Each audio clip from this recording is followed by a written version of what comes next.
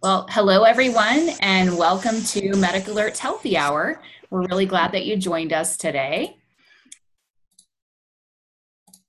So, again, happy that you joined us. Today, our hosts are myself, Melody Howard. I'm the Director of Community Alliances at MedicAlert Foundation, and joining me as co-host is Julie Hilton, our Vice President of Communications at MedicAlert Foundation. Hello, everyone. So today's agenda, we'll cover some information about MedicAlert. We'll spend the bulk of our time on questions with Dr. Paul Puri, managing stress and anxiety during COVID-19, and then we'll wrap up with some resources for you. So a little bit about MedicAlert. Many of you are repeat joiners, so you're familiar with the MedicAlert story, and we welcome you back. But for those of you who are not familiar with MedicAlert services, here's some information about us. We are the original medical ID that were created in 1956. And what's unique about us is that we go beyond the ID, and we're backed by a 24/7 emergency response team who are standing by to relay your critical medical information to first responders. And MedicAlert is the only nonprofit organization in the medical ID space. All of our revenues fund our emergency services and help provide medical IDs and memberships to people in financial need. Our mission is to save and protect lives by sharing vital information in our members' moments of need. Here's a little bit about how the service works. Your medical ID is engraved with your most vital health and identification information. In an emergency, first responders contact our 24/7 emergency response team to get your full health record. Your health record includes information such as your health data and emergency contacts, which we do provide on your behalf. We've trained first responders to look for your MedicAlert ID, empowering them with vital information. Now, more than ever, given this current pandemic, it's so important for first responders to really know any existing conditions that you have so that you can get the best possible care. MedicAlert, we're your voice when you need us most.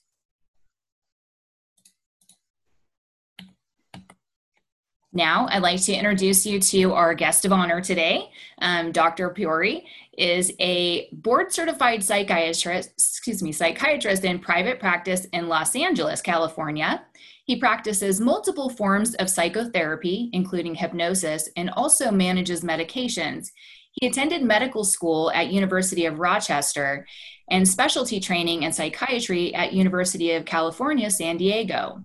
He's currently a clinical assistant professor at UCLA and the president of the Psychiatric Clinical Faculty Association at UCLA. In his non-clinical time, he consults and writes for television and is the chief medical officer for an online mental health hub, Udify, at udify.com. Welcome, Dr. Puri. Thanks, Melody. So thank you all so much for your great questions. We had a lot of questions submitted, so we'll spend absolutely as much time as we can on those questions today and try to hit on as many of those topics as we have. We've categorized the questions so that we can kind of walk through and step through things that, that make sense in that order. So let's go ahead and get started. So our first question in the category of stress and anxiety, is it normal to have emotions go up and down frequently during this time? I sometimes feel hopeful and energetic and other times anxious and fearful. What are some of the signs of anxiety? Absolutely. And thank you, Martha and Mary, for this question. I mean, I think that everybody is feeling a lot of anxiety around this. And we talk about these things as kind of anticipatory anxiety because there's so much uncertainty about what's happening. Economically, politically, and then with COVID, there's a lot of questions about where is this going? What are the risks? Where are the risks for me as an individual? There's so much unknowns that anxiety is a very natural and understandable reaction to that. And quick fluctuations in the emotions and fear are very understandable. So I think it's important to sort of, we call normalize it, or really recognize that it's okay and understandable to be having this with so much uncertainty in the world. And I don't think the news really helps that in terms of, I think it tries to play into our fears a little bit. So I think being able to have the hopefulness and the energy is understandable, as well as the anxiety and the fear. common symptoms around anxiety, just for those that aren't familiar with the term, it's really organized around kind of what we call a fight or flight response. It's something that our body is built in to do since caveman times or before for sort of self-preservation. So our heart rate can be going, we can get a little sweaty, we can feel a sense of urgency or panic. We can feel like we want to kind of, the fight or flight is we're going to either fight or run away for survival when a bear comes to attack us.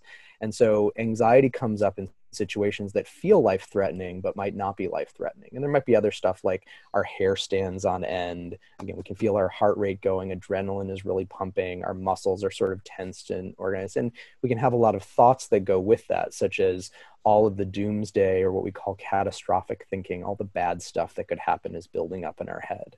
So all of those things could be happening simultaneously, or you could be having just a couple of those at the same time. And I think sometimes the term normal is really loaded. Like, Yeah. What's normal? Yeah, I don't actually even use the word normal because I think it conflates kind of two common concepts. And instead I use healthy and common, because some things are common but not really healthy. A lot of people have it, but doesn't mean it's good for you. Sometimes it's something that's healthy, but not a lot of people are doing it. And some things are both and some things are neither. So I don't really like to use the word normal if I can help it. I probably just used it in what I just said, but I take it back. Okay. I like that. So our next questions, also on the category of stress and anxiety, what are your top 3 recommendations for managing stress during COVID? And for those deemed essential throughout this health pandemic, what would you recommend to de-stress?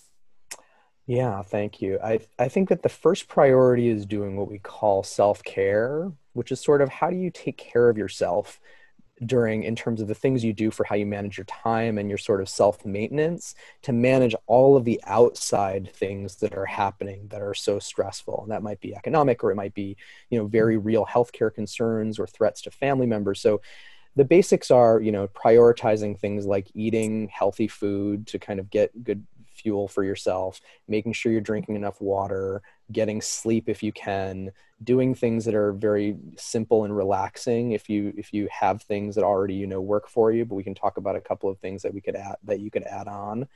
And then really sort of limiting the additional sources of stress in your life. So limiting the news in terms of what's going to be coming in from that as a source of stress, limiting, if you have particular people that really seem to rev you up, making sure that you're only getting exposed to them for so much time, and then spending time in other ways outside of sort of the stress bubble. So how can you have time that's actively focused on relaxing or sort of cultivating a sense of peace for yourself? If you're an essential worker and you're really in sort of the front lines of being potentially exposed, it's a really tough position to be in. I think that we have to understand what our risks are and eventually reach a point of being able to accept some level of that. But also just knowing again that there is uncertainty and we have to somehow find a way to find peace with uncertainty in the middle of it, which is a really tough thing to come to. And I think that I think I was going to talk about it later, but I'll just mention, there's certain concepts that are sometimes helpful in managing this. Some people, small little adages, people who are depressed are stuck in the past and people who are anxious are stuck in the future. So just focusing on the now and focusing on staying in the now can be really a more helpful way of sort of managing moment to moment, as opposed to getting caught up in all of the other things where our head can go. I think something I think something I would add here too is that I know there are a lot of MedicAlert members that are living with some sort of chronic health condition that puts them at extra risk during this pandemic, whether it's diabetes or heart disease or asthma. And, from all of the speakers we've had in recent healthy hours, one of their things has been, you have to keep taking care of yourself and your chronic condition and Absolutely. keep that under control, and having, exerting some of your control over that is actually something that helps and relieve some of your stress and anxiety. Absolutely. I think there's something in there both about managing. You have to do what you have to do to take care of yourself, because there are very few people have someone who will prioritize you more than you need to prioritize you. And that's not selfish. That's just, again, like self-care. It's self-maintenance. It's self-preservation. But then just as you're saying, Julie, the division between sort of what's in your control and what isn't, kind of like the serenity prayer of, you know, God grant me the, oh God, I'm going to blank on it now. Serenity to accept the things I Things I cannot change. Right. The courage to change the things I can. I'll let you do it. Right. And the wisdom to know the difference. Exactly, yes. And when we can sort of parse that out, then we don't feel a pressure on ourselves. And this is true for all anxiety, pressure on ourselves to do things that are kind of impossible. We should put our energy into the things that we do have some level of control over. Right. Our third question today, also on the category of stress and anxiety, submitted by Christine. What are options for dealing with anxiety, and how do I know what's best for me? Yeah, it's hard to give a specific recommendation. That's one of the things that we're actually working on Udify, is like being able to give personalized recommendations. But there's kind of some big buckets that you can think about besides the stuff we talked about in terms of managing self-care and sort of limiting the stressors in your life to the degree you can. There's sort of active things that can help, and that's things that are just like relaxation exercises, meditation. If you could try out meditation, there's some very simple forms of meditation. No meditation should ever be complex. It's all very, very simple. It's just a matter of sticking with it for 5 minutes or more. And then there's other more sort of aggressive approaches like seeing a therapist, going to therapy, or seeing a psychiatrist, and potentially getting on a medication that might help with anxiety. Just in that camp, I would recommend against things that are more of in the tranquilizer category, like Xanax and clonazepam and Valium, stuff like that. I would try to go towards more benign ones like SSRIs, like Zoloft or sertraline or fluoxetine or Prozac. Things in that category are generally more benign and with fewer side effects. Especially as we get older, that tranquilizer category can get really dangerous. Great information. These questions submitted by Connie and Roberta. What medications are helpful for anxiety? So you may have answered that. With minimal side effects, and can increasing one's vitamin D3 decrease anxiety and depression? Yeah, so the SSRIs are probably the best for the anxiety. There's some sort of rare or less common ones besides the tranquilizers. So there's things like antihistamines that can sometimes be used. These are things like hydroxyzine or Vistaril. You should really talk with a specialist about all these things, because if you have any pre-existing medical conditions, or if you're just older, these things do have some potential side effects that you want to be aware of, like sleepiness, or some of them can drop your blood pressure a little bit or increase fall risk. So you just want to be careful with all of those antihistamines and the tranquilizer ones. The SSRIs, which are traditionally an antidepressant, are also considered a first-line medication for anxiety, and are pretty broadly prescribed and considered relatively safe. They all have little bits of different side effects to be aware of. So again, it's good to talk with your doctor about it, and also for them to check to make sure it's not interacting with meds that you're taking. In terms of vitamin D3, there's not a lot of evidence. I did a quick search. I didn't find hardly any in terms of it being useful for anxiety. There is, if you have vitamin D deficiency, like you're truly deficient, you don't get any sunlight, maybe your kidneys have some trouble, and you don't take any in your diet, maybe you have some vitamin D deficiency, and that can cause anxiety. But in terms of adding to it, if you're not vitamin D deficient, it probably doesn't really help. There's a little bit of evidence for depression, but it's not really necessarily a first line thing to think about. I would recommend just getting a little burst of sunlight each day before really trying to supplement with vitamin D. And vitamin D is also something that's fat soluble, so it can store up in your body if you take too much. So it's a good thing to talk to your doctor or physician about before really adding that in as just an attempt, because unlike the B vitamins or vitamin C, which is just water soluble, if you take too much, you'll just pee it out. Vitamin D, if you try to overload it, can really build up in your system and cause problems. I know that just sometimes getting 10 or 15 minutes of sun on your face can be incredibly uplifting and healing. Absolutely. And there's a whole science to that. Natural vitamin D. And I see someone was asking also about mirtazapine, which is another name for that is Remeron. That's an antidepressant that's often used for sleep. It sometimes is used for weight loss as well because it can stimulate your appetite a little bit. It's okay for anxiety. There's not a huge, it's not traditionally like a first line. It's more of a second or third line at best for anxiety, but it has a long history of being used for depression. So if you have depression, you have trouble sleeping, and you have any like difficulty maintaining your weight, it's worth talking to your doctor about trying that medication out. Great. Thank you. So our next question submitted by Kurt. What are the most effective non-pharmacological approaches to relieving stress or anxiety? So the research on this really goes back to the 60s with a researcher named Herbert Benson. He studied something called the relaxation response.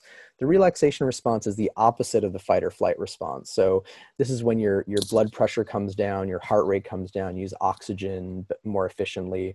And this is really brought on by things like meditation again, which meditation can be as simple as closing your eyes and just repeating a number to yourself, just saying mentally to yourself the number 1, 1, 1. Doing that for 5 minutes can bring on the relaxation response. That's as simple of a meditation as you need. You don't want to think about the number, you just mentally repeat the number. Other ones include, hypnosis, massage. There's some other things like acupuncture. But anything that you really truly find relaxing or stress relieving is probably going to be beneficial. But those are some of the better researched ones. And there's multiple kinds of meditation. There's mindfulness. There's sort of that mental number counting one, which is like a mantra meditation, as it's sometimes called, and other forms as well. And then hypnosis is a pretty effective one if you have sort of someone that you could work with on that. And there's self-hypnosis books that are out there as well. What about physical activity? Exercise. Oh, yeah, of course. Sorry, I left out a big one. Physical activity, exercise can be tremendous. So it has benefits for pretty much everything. It has benefits in terms of depression. There's very good science in terms of how it actually benefits a specific chemical in your brain that actually helps with brain regrowth, something called BDNF, and which is itself sort of the evidence of how antidepressants work as well. So it helps your body and your brain respond to stress, respond to anxiety, respond to depression, and can help to really rebound and give it some flexibility with that. So a little bit of more kind of cardiovascular exercise, so getting your heart rate up a little bit is probably key. Right. So our next area, we had tons of questions related to sleep. So insomnia, waking up often and very early, unable to go back to sleep, or feeling that anxiety is affecting sleep, what can we do? Yeah, so sleep is complex. The first thing I like to tell people is sleep is something that should just naturally happen if you get the problems out of the way that are kind of causing the sleep issues. And some of that is internal problems or external. But we come to something called sleep hygiene, and we'll include some links at the end for this. And sleep hygiene is sort of the idea that there are some things that make your sleep better and some things that make your sleep worse. So do more of the stuff that makes it better and less of the stuff that makes it worse. So there's ways to break this down. So some things are more common in what we call early insomnia, trouble falling asleep. Then there's middle insomnia, trouble staying asleep. And there's late insomnia, which is just waking up early in the morning and trouble getting back to sleep. I'm going to sort of go in reverse order. The late insomnia, the trouble staying asleep or waking up early morning, is something very common in older people and really is something that may be supplemented by naps. And there's not great quick solutions for that. I generally don't recommend medications for sleep if you can help it. The middle insomnia is when people wake up and then they may get their mind going with something very quickly and find trouble falling back asleep. And there's some easy sort of tricks with that, just making sure that you're not reading anything because your brain has to wake up completely in order to read something. And you're not turning on any major lights because the sort of light stimulation and including reading a clock, by the way, a clock can also require your brain to be fully awake. So just sort of moving those things out you might wake up, but you'll hopefully be able to get back to sleep more easily with time and practice. I know a lot of people have their phones next to their bed and they sort of, at first when they move their phone away, they sort of blindly reach for their phone and can't find it. And so it just takes a little bit of practice of remembering, oh yeah, I'm not going to look for it. I'm not going to check the time. And then practicing some exercises to bring yourself back down, such as a little bit of breathing exercises. There's some breathing exercises that can help you calm down, or one of those meditations again. And then the early insomnia, the falling asleep issues, there's a whole host of things that can cause that. So caffeine is important to look at, having a good bedtime ritual that sort of winds things down. So like making sure the lights are dim, the screens are off, TV, phone, computer, all of that. And then just really having ways of sort of calming and getting yourself into a mental state ready for sleep are all kind of good steps for it. And again, if you have anxiety tools such as a meditation or other tools for that, that you really sort of integrate that into your wind down process. We had several other questions related to sleep that were specifically around the screen exposure and what that does. So I don't know if you can talk to that. Yeah, so there's sort of two components of that. One is just general light. So bright light light is a natural stimulus to our brain to wake up, and darkness should be a normal stimulus to fall asleep. But since industrial times for the last 100+ years, our signals are a little skewed. So anytime we have screens and we're getting blasted with light, it can be a huge stimulus for us to wake up, and it doesn't allow our normal rhythms to really set in to fall asleep. So sometimes people will turn off to change it, they'll turn off their screens and do some reading or something calming on the way to bed to sort of let them get in tune with their tiredness that's actually there. And then the other one is blue light. Blue light is a particular frequency of the light that can really be stimulating. And so there are blue light glasses you can get that actually filter that out. And that helps kind of keep you less fatigued if you're on screens all day, and also help you in terms of the wind down time at night, because blue light can be especially stimulating. Yes. I have my own blue light glasses. There we go. Of us all. So now we move into the category of depression. This question submitted by Carol: what strategies do you recommend on managing depression during COVID-19? Yeah, I mean, depression is a little bit of a lumped category, and I kind of divide those up a little bit into two major ones, and that's sort of the category of grief or loss, and then there's the category of sort of hopelessness. And so grief or loss is really, it might be loss of an identity, something that we view ourselves as, which might be a job, or it could be a loss of a family member or friend or a connection of someone we spend time with. And so there's an entire separate first is to identify what you're going through, or it might be a combination because there's so much happening right now. And so being able to identify if it is a grief or loss, who can you be grieving with? How can you be working through the process of getting past this, which itself, might benefit from, both of these may benefit from some therapy. And if you can't leave the house, there are teletherapy options right now in terms of going online like this with a therapist and working with them on your computer. But there are medications that are options. If you're grieving, there are sort of things that we have built in culturally as sort of grief, a grieving process. So, writing letters to what we've lost, or really processing what it means to us, and taking what is good about it and saying goodbye to what we didn't want from that experience. I'm really boiling therapy down into 10-second snippets here. And then the other side is sort of the hopelessness. And that is, sometimes I'll condense this into the idea that I'll ask people, do you have a goal or an identity that feels impossible to achieve and impossible to let go of? And that's sort of a formula for hopelessness. And so the way out, often with the help of a professional, is sort of exploring, is it really impossible to achieve, or is it really impossible to let go of? And one of those is probably shiftable. You could find some way to find a new goal, or to find a new identity, or to find some way to do it that you haven't thought of before. Or it might just be having to find connection to another person and making sure that you're with them when you're going through this to really find hope. So I'd say all of those are sort of strategies in there. And then the last one I'll say is just finding something that keeps you motivated, that you can do every day, that feels fresh and interesting or exciting for you, that you can keep going when you're staying kind of again in the now. Because as I said before, depression is being stuck in the past and anxiety in the future. So staying in the now.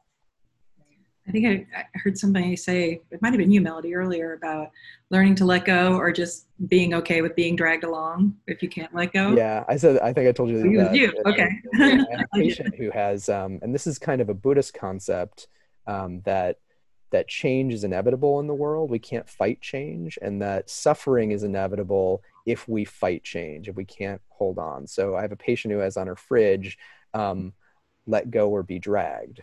Right. And it's a little motto, I think, that is a harsh reality in facing everything going on, but it's also like the world is really hard and it's going to drag you along if you don't let go of some things. So just I think you can also, it's harsh, but you can also sort of flip it around. It's like you can choose to let go. And that's absolutely. something that you have control over, right? Yeah. And you can change that outcome. Totally. It can be empowering to feel like you can let go of anything that you want to. Right.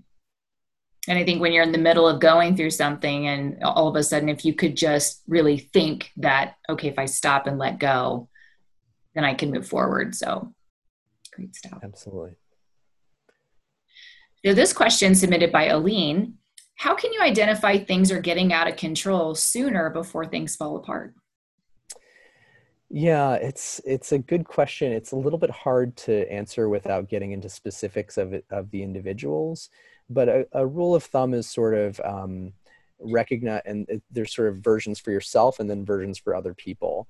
And so if you're notice that you're sort of straining to get the basics done, that you're still, checking the boxes in terms of, your daily routine of what you're supposed to do every day, so to speak. And you're sort of keeping up with whether it's work or other responsibilities, but it's taking more and more effort to really do it. You're really kind of white knuckling it or forcing it. Then that can kind of be indicative of a trend that it might be useful to like reach out for a little help, just to be able to reflect on it and see if you could benefit from some things, whether it's relieving the burden of responsibilities or getting some type of additional help like therapy or medication, something like that. And if you're at the place where you're really starting to notice difficulty in what we call ADLs, which is activities of daily living, things like showering or eating, taking basic care of yourself, that's a really important sign to say, you know what, I really need to talk to somebody. Great to know. Thank you. Yeah. So now we have a question on isolation submitted by Phyllis and Sharon. I'm older and live alone. I noticed that being alone is increasing my anxiety level. What can I do? Yeah. I could give the sort of the common answer from my field of psychiatry, which is we can medicate that, which is an answer. There are, again, medications that can help with anxiety, but if you're really identifying that this is from feeling alone or even loneliness, if we were to categorize it that way, and there's a difference, then finding some way of connecting to people. So scheduling phone calls, if you have computer access, doing an online sort of group. So there's group chats that people do. I got dragged into an online karaoke session the other day, which I don't know if people are into karaoke, but Nice. there are things where you can feel some way of conversation and connection to people, even though you're not in person. And so it's really, using all of the technology that's there, which seems to get in the way of our connection, or it has so often, but is now a little bit of a tool for us to connect to people to some degree in a safe way because of COVID. So, yeah, and I think hopefully there may be other resources in your community, depending on where you are, in terms of people in your age or peer group, trying to find ways to connect as well, whether that's a senior center or otherwise. So trying to find any ways to connect with peers in a social or a support group is often really useful, because everybody is going through this right now. You're not alone in this. You may be alone in your home, but you're not alone in feeling this way. So this question also on isolation, and because I have COPD, I'm facing a long quarantine time. How can I lessen the stress of this separation from community? Yeah, I have to give kind of a similar answer. I think any ways that you can find to connect to the people that you normally connect to. So I've seen everything from people having drive-by birthday parties where they get into a car and then drive by each other, to phone calls every day, sometimes for hours a day. Some people just leave the phone or a Zoom call on through the day where people can feel the company of their friends and they can feel connected to them. Anything that helps you feel connected is a useful thing. So it's sort of looking at who can you connect to, what ways can you connect to them, and then, if all else fails, reaching out to the people that you know to brainstorm with them about, how to use the resources that are around you to benefit you. I have a friend who's told me we're bringing back the long phone call. When we were growing up, we used to spend hours on the phone with people, and we don't do that anymore. But in the last few months, I feel like I've talked more on the phone than I probably have since I was 17. But it's all been a good thing. Yeah, I think phone calls and group phone calls and all of it is I think it's wonderful to get people out of their sort of isolation or the routines of their lives that have kind of kept people from having the time for those long phone calls. Yeah. Totally agree. So this, as an extrovert, which I completely understand where Nancy is coming from, how do I manage social distancing? Yeah. I think there's two sort of aspects of being extroverted. There's sort of the energy component of it, and then there's the social sort of engagement and responsiveness. So when we engage with people and we're getting constant feedback from that, and we sort of crave it, how do we cope with that? If you just have energy, then looking at, is there other ways to channel that energy, such as physical exercise, something else? If it's more about the social aspect in terms of trying to get feedback from people, then it's trying to find, again, any way that you can to feel connected to people. So again, spending time with them online or otherwise. I've heard the term social distancing, and a lot of people are starting to push back against it because it has a connotation that maybe no one intended from the beginning. Is it really more appropriate to say we should be physical distancing and getting closer socially? 100%. Right? We may be apart from each other, but that doesn't mean we have to be not connected. Absolutely. And some people are even, you should always be aware of the risks with it, but they're wearing masks and they're doing, appropriate physical distancing, but they're behind like a window between them, but they're in visual range of each other and they can talk. Or, some people are doing far apart in a big room, which, is questionable in terms of recirculated air, but, doing what you can to protect yourself, but not socially distancing, absolutely, just physically. Yeah. What would you please talk about touch deprivation? How do I satisfy my need for physical contact and intimacy? And we had several folks who submitted these questions. Yeah. There's something that happens that people talk about when they're alone, and without that for long enough, they can feel a kind of skin hunger that happens. And I think that there's not an easy solution aside from making sure that you're doing something that gives you a sense of physical contact, giving your skin some ongoing sensation. So, and this can come under sort of the umbrella again of self-care. So things like taking baths or wearing soft and comfortable clothes. There's also things like weighted blankets or even weighted shoulder pads that sort of give a little bit of pressure on the body and can give a little bit of relief for that.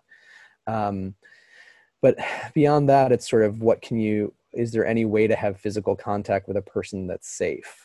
And so it's worth talking with your doctor and or anyone else about, is there anyone that you can have inside your bubble or your pod that you can be quarantining with or safe with, that you could have physical contact with? And then the really extreme category is people that do hug suits. If you've seen these, they'll wrap themselves in like a shower curtain, and then they'll hug somebody just to feel like they can squeeze another person, but there's still a barrier between them. Maybe I need that. No, I'm a hugger, and I've missed it so much the last few months. Yeah. Me too.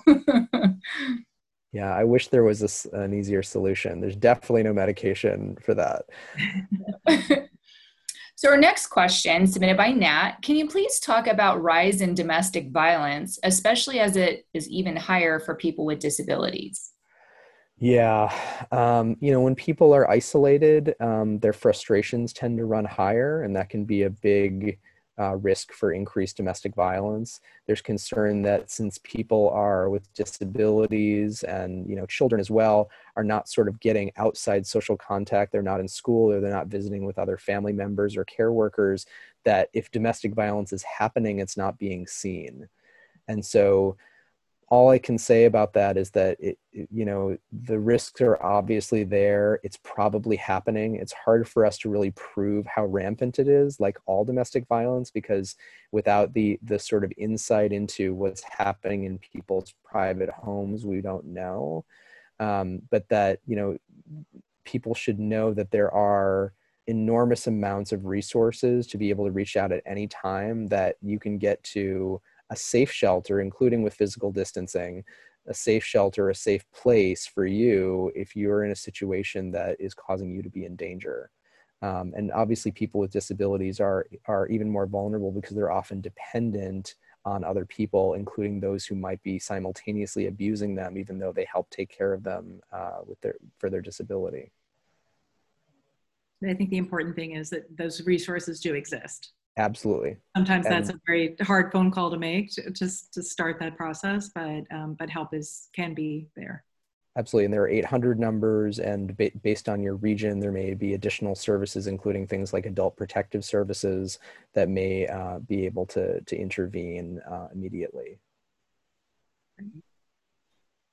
So our next category on helping others, Philip submitted the question of, are there any signs to look for that show someone is secretly struggling with the pandemic? You know, I think that there was some of the things that I mentioned before in terms of drop-offs, in terms of personal care. I would think haircuts should probably be the exception to that right now, but that, you know, if someone is sort of not taking care of themselves and you can see them sort of dropping off in their level of functioning, it's worthwhile to be concerned about. There is another category in here, which is people who are getting, sorry, they're doing construction next to me. I don't know if you guys can hear that. It's like big hammering. Which is in the area of sort of paranoia, or what we commonly call psychosis. So there are people who may be a little more paranoid, that now that really gets brought up to a 10 or an 11 in terms of amplitude. And so if you notice that happening, being able to intervene in a way that's safe, or in terms of asking if they need help, or if you're really concerned that someone is dangerous to themselves or to other people, calling the local authorities to sort of do a wellness check and to check up on them. Again, only with what's safe for you. But those are some of the signs that we generally think about. So people who are isolating more, who are getting paranoid or hostile towards other people, and really a drop off in terms of the level of how much they're taking care of themselves. Sure. So some other questions also on helping others, submitted by Anne, Henry, and Paula. How can I assist my significant senior other who seems subject to depressed days during semi-lockdown? And if a loved one is becoming overly agitated by worry, how can I assure her or divert her attention in a healthy way? Yeah, I mean, the first thing I would say is important to recognize that you don't have to do any of this alone, is to reach out for outside resources for help. So that might mean a local group, it might mean professional help like a therapist or psychiatrist again, and not try to do all of this on your own, because it's very, I would almost say, impossible to actually solve someone's depression yourself. And so it's useful to turn to people whose job it is to be able to help you with that. Again, that might require medication, it might or benefit from medication or therapy or something else. If someone's getting really agitated by worry, again, I would really look at getting outside help on this and making sure that you're protecting your own safety. In terms of diverting attention away, you know, there's sort of steps that might be taken to sort of lessen the triggers for things like that, for anxiety for people again. So if it's news-based, how do you limit or contain the amount of news that people are watching per day to, say, an hour of news? Even though we have a 24-hour news cycle, there's probably not anything that needs to be watched by the minute right now. The changes that are happening in the science of COVID is happening over weeks or months. So just limiting that to keep everybody calmer and focus on the things, again, you do have control over. And that might mean building a hobby or something else for yourself. I think you made a good point about reaching out for help.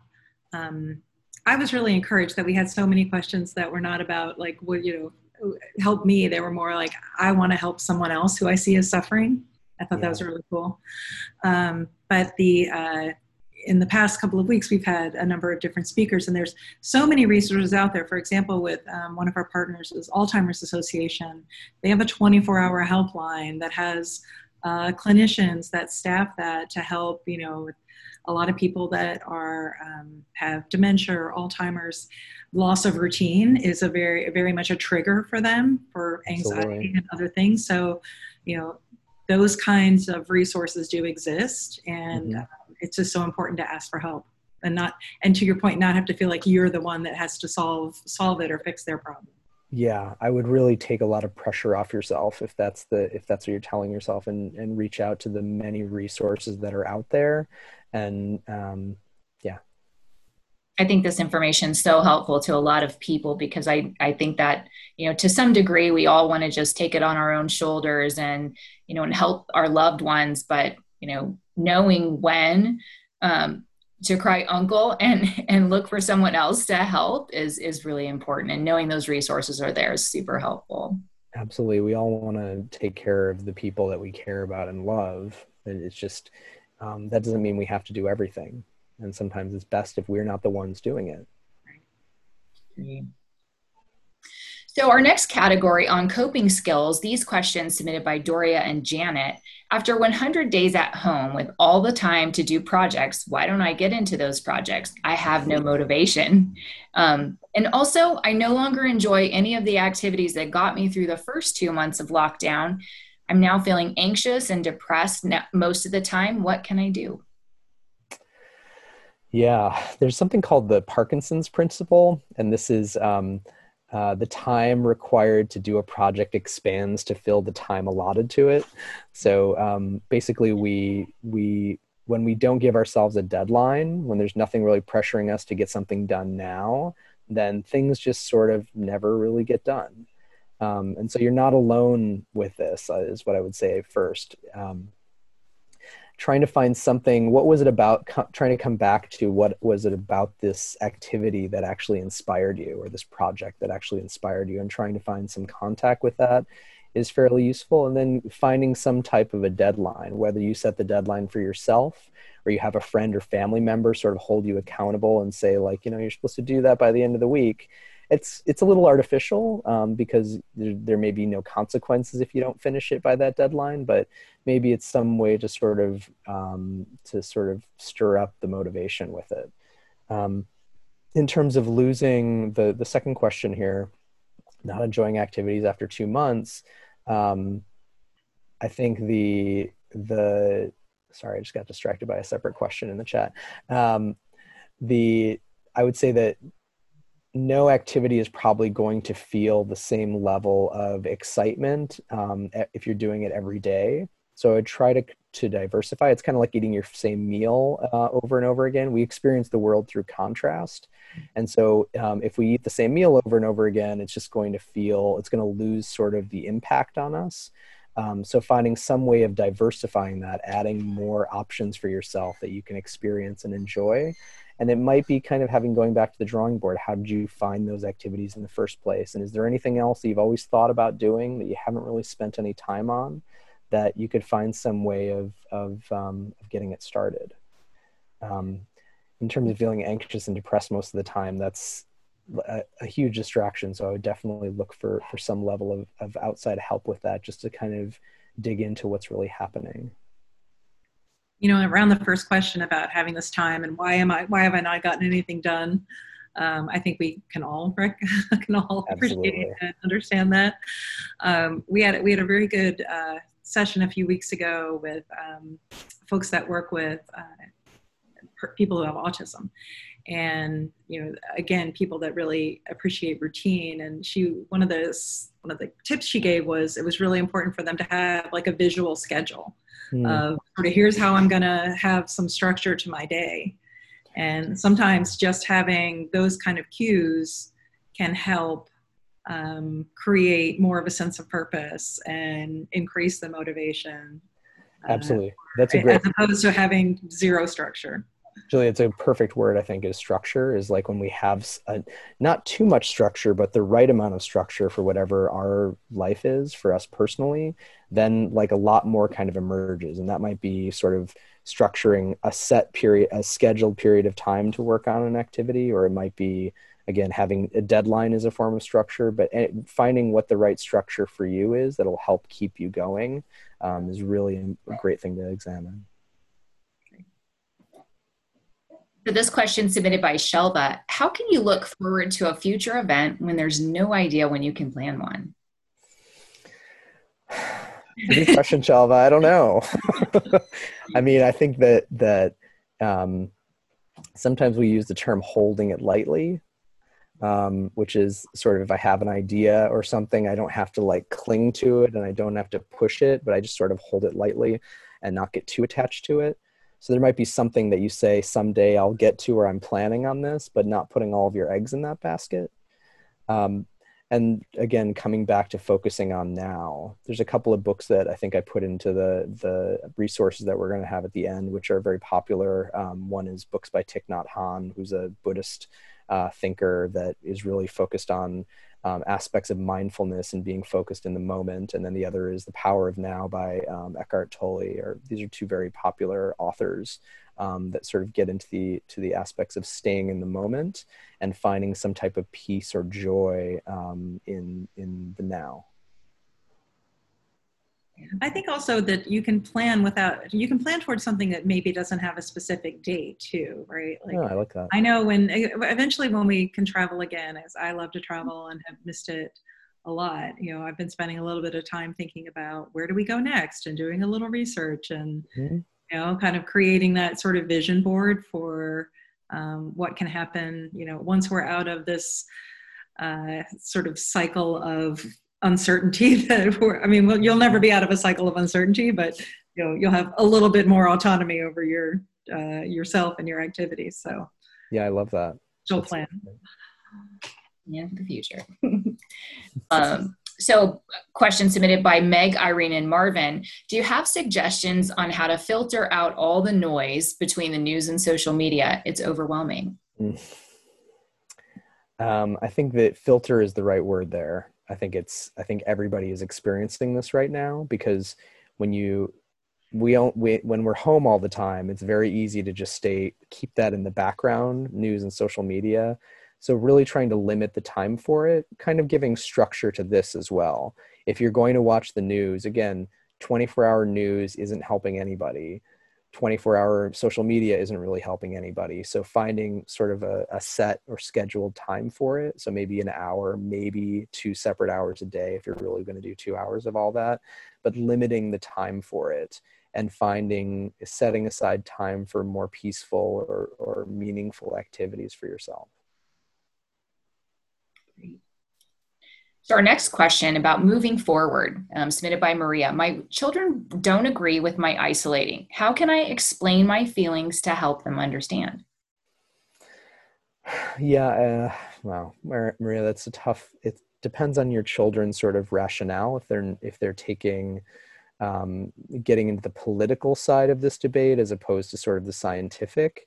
I generally don't think that science should be politicized. And I think your health should not be politicized. So I think doing whatever you can to protect yourself is important.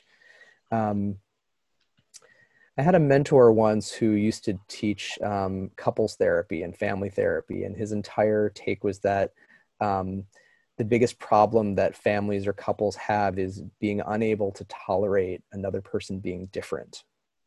And so if we can let someone else have a different opinion than us and yet still be connected to them, still have a relationship with them, that's fine. We don't have to agree with them and they don't have to agree with us, and we can still coexist and even be close. So, is there a way that you can talk about, it's your body, it's your life, and you get to make your choices, and that you don't have to convince them and they don't have to convince you, and you can still be family? That might be a path. I don't know that it's the only path, but it's a path. Yeah. So some more questions on moving forward. Elizabeth, Linda, and Elaine submitted, can you please share some tips for integrating back into our daily lives after being home? And how do we overcome worrying or becoming fearful about leaving home? We've all been home for so long. Yeah, and I think that there's been so much uncertainty about how do you get infected, where could we get infected? The fear could be anywhere because it's kind of invisible. I think starting out by really, again, acknowledging that it's understandable and it's again, not normal, but because I don't like the word normal, it's very common to have that kind of fear going back into the world. And so I would just generally recommend giving yourself permission to take it slow, pace yourself. You don't have to do everything all at once. You don't have to jump back into it because based on the numbers, cases are rising right now, and that, we should be taking it slow. We should not be rushing things, and we should be taking appropriate precautions. So give yourself permission to pay attention to your feelings and validate your feelings, and use those as an indicator to take it step by step. In terms of integrating back into the daily lives, it's about still I think it starts by taking appropriate precautions, and then what is the thing that I'm willing to do or start out, what do I need to do today to get back into life, whether that's going to work or visiting a family member that I've been putting off or something like that. But taking just one step a day and not trying to do too much too fast. We actually had some people in the questions say, I'm worried I'm actually becoming agoraphobic. Like I'm personally scared to leave my house. Yeah. So, I think that idea of taking it one step at a time and in stages is really important for some people. It doesn't have to be all or nothing. Absolutely. Again, appropriate precautions with masks and physical distancing. And then just recognizing that a lot of anxiety and fear is anticipatory. It's in our head. It's what we anticipate happening if we were to go out, what we fear would happen. And so doing things that can actually change it. So if you've really only been in your house, is there a safe place that you can sit outdoors? And maybe it's just in your car with the windows open, but actually feel like you're out of your house for a little bit to sort of change the context of your experience and help you to sort of slowly ease back out into the world. So our next question, also on moving forward, submitted by Karen and Martha. I have chronic conditions that put me at risk. I take precautions, but it's so upsetting that others don't wear masks or observe social distancing. How do I handle it? I'm right there with you. I think that it's really frustrating when people don't take appropriate precautions and think about the people who are much more vulnerable, even if they don't think they're vulnerable, that there's others who are vulnerable that they may spread it to. And the really culturally inappropriate version that I heard is like people who think that they only need to pee, they're only peeing in their side of the pool. And so it's, it's affecting for all of us, and it's infuriating for many of us, and frustrating, and the consequences play out elsewhere. So I don't have an answer to deal with the frustrations over things that are happening in our society that don't make sense and are not understandable and that very realistically affect us, other than to come back to what you can control and understanding that other people, unfortunately, are given the room in our society to make bad choices, and we have to do what we can to protect ourselves. I was having this conversation with Melody earlier. I was in the grocery store and there was somebody standing literally right behind me, not wearing a mask, and it made me really uncomfortable. And I'm like, I don't know, can I say something? I don't know. Like, yeah, it's an interesting thing. I don't know that speaking up actually changes the other person. Right. Maybe there's something about, I saw a video in some borough of New York where people were basically all the other customers piled on to one person who refused to wear a mask, and they actually got the person to leave. Maybe like public shaming in that way will create some pressure, maybe. Right. Yeah. Okay. So hard, Julie. Tough spot.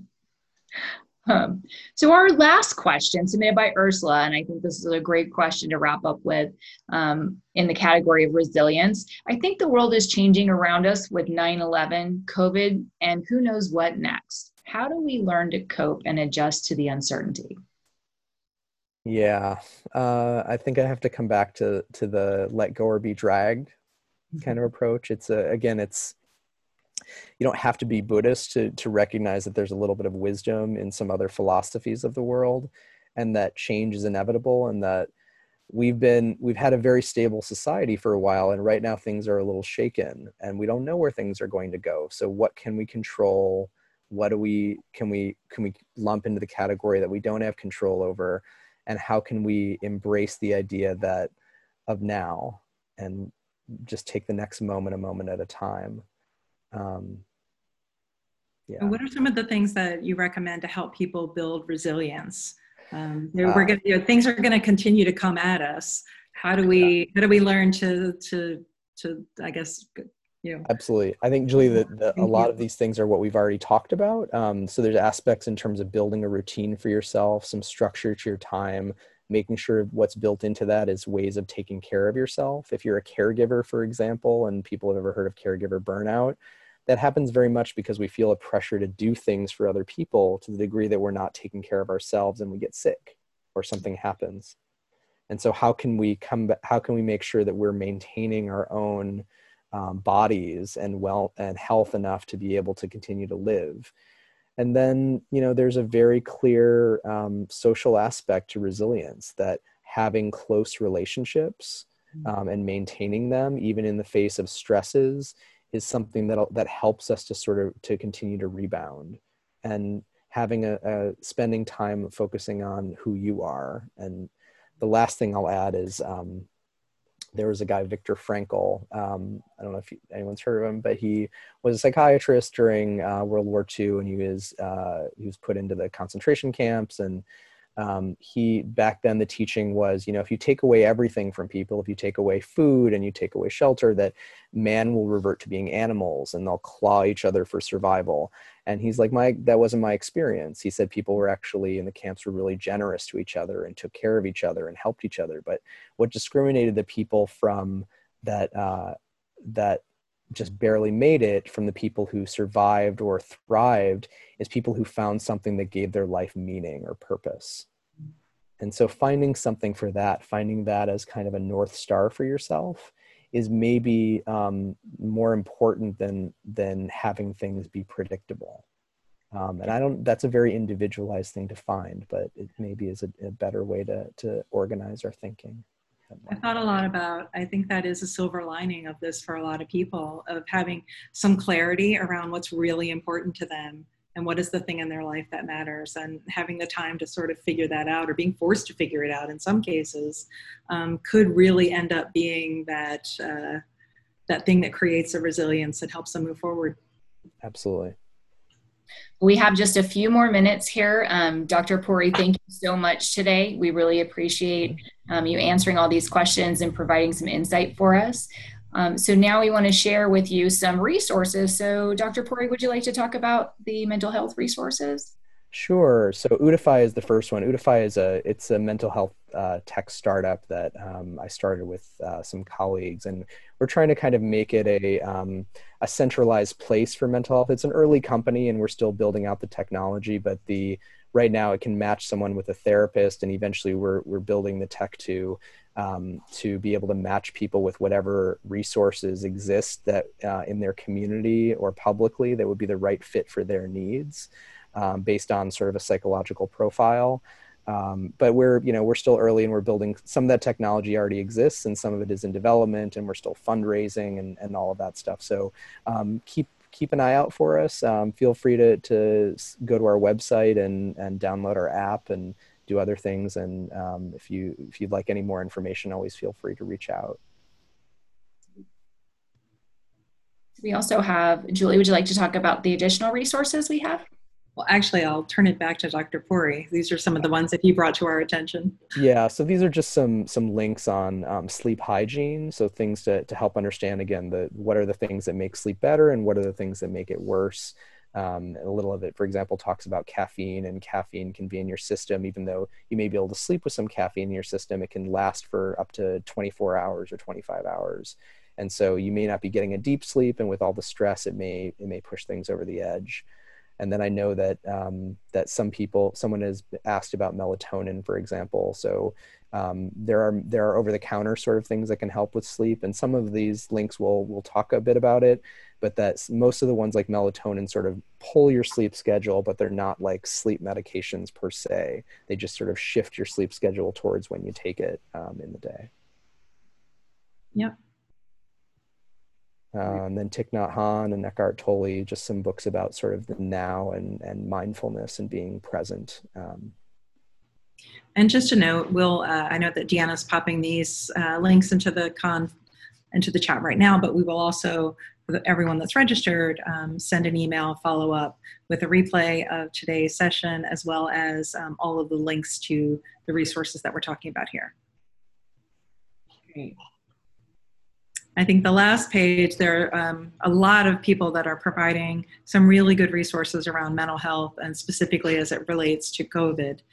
And I think these three organizations, the NAMI, the Global Healthy Living Foundation, Help Guide, all have really valuable things, especially the Global Healthy Living Foundation. They really focus on, for someone that has a chronic illness, all the different things they need to think about when navigating COVID. And I found that to be an incredibly helpful resource. We'll also invite you to visit our COVID-19 Resource Center on MedicAlert. Again, we've provided a lot of information for people that are living with very specific chronic medical conditions during this time, as well as a number of trusted resources, and we'll add the things that Dr. Puri recommended here as well. We do hold these events every 2 weeks. All of the replays are available online. We encourage you to go back and take a listen. If you enjoyed today's conversation, which I certainly did, then I think that you'll find a lot to learn and to enjoy in these recordings as well. Coming up in 2 weeks, we have Portia Singh. She is with Philips Research North America.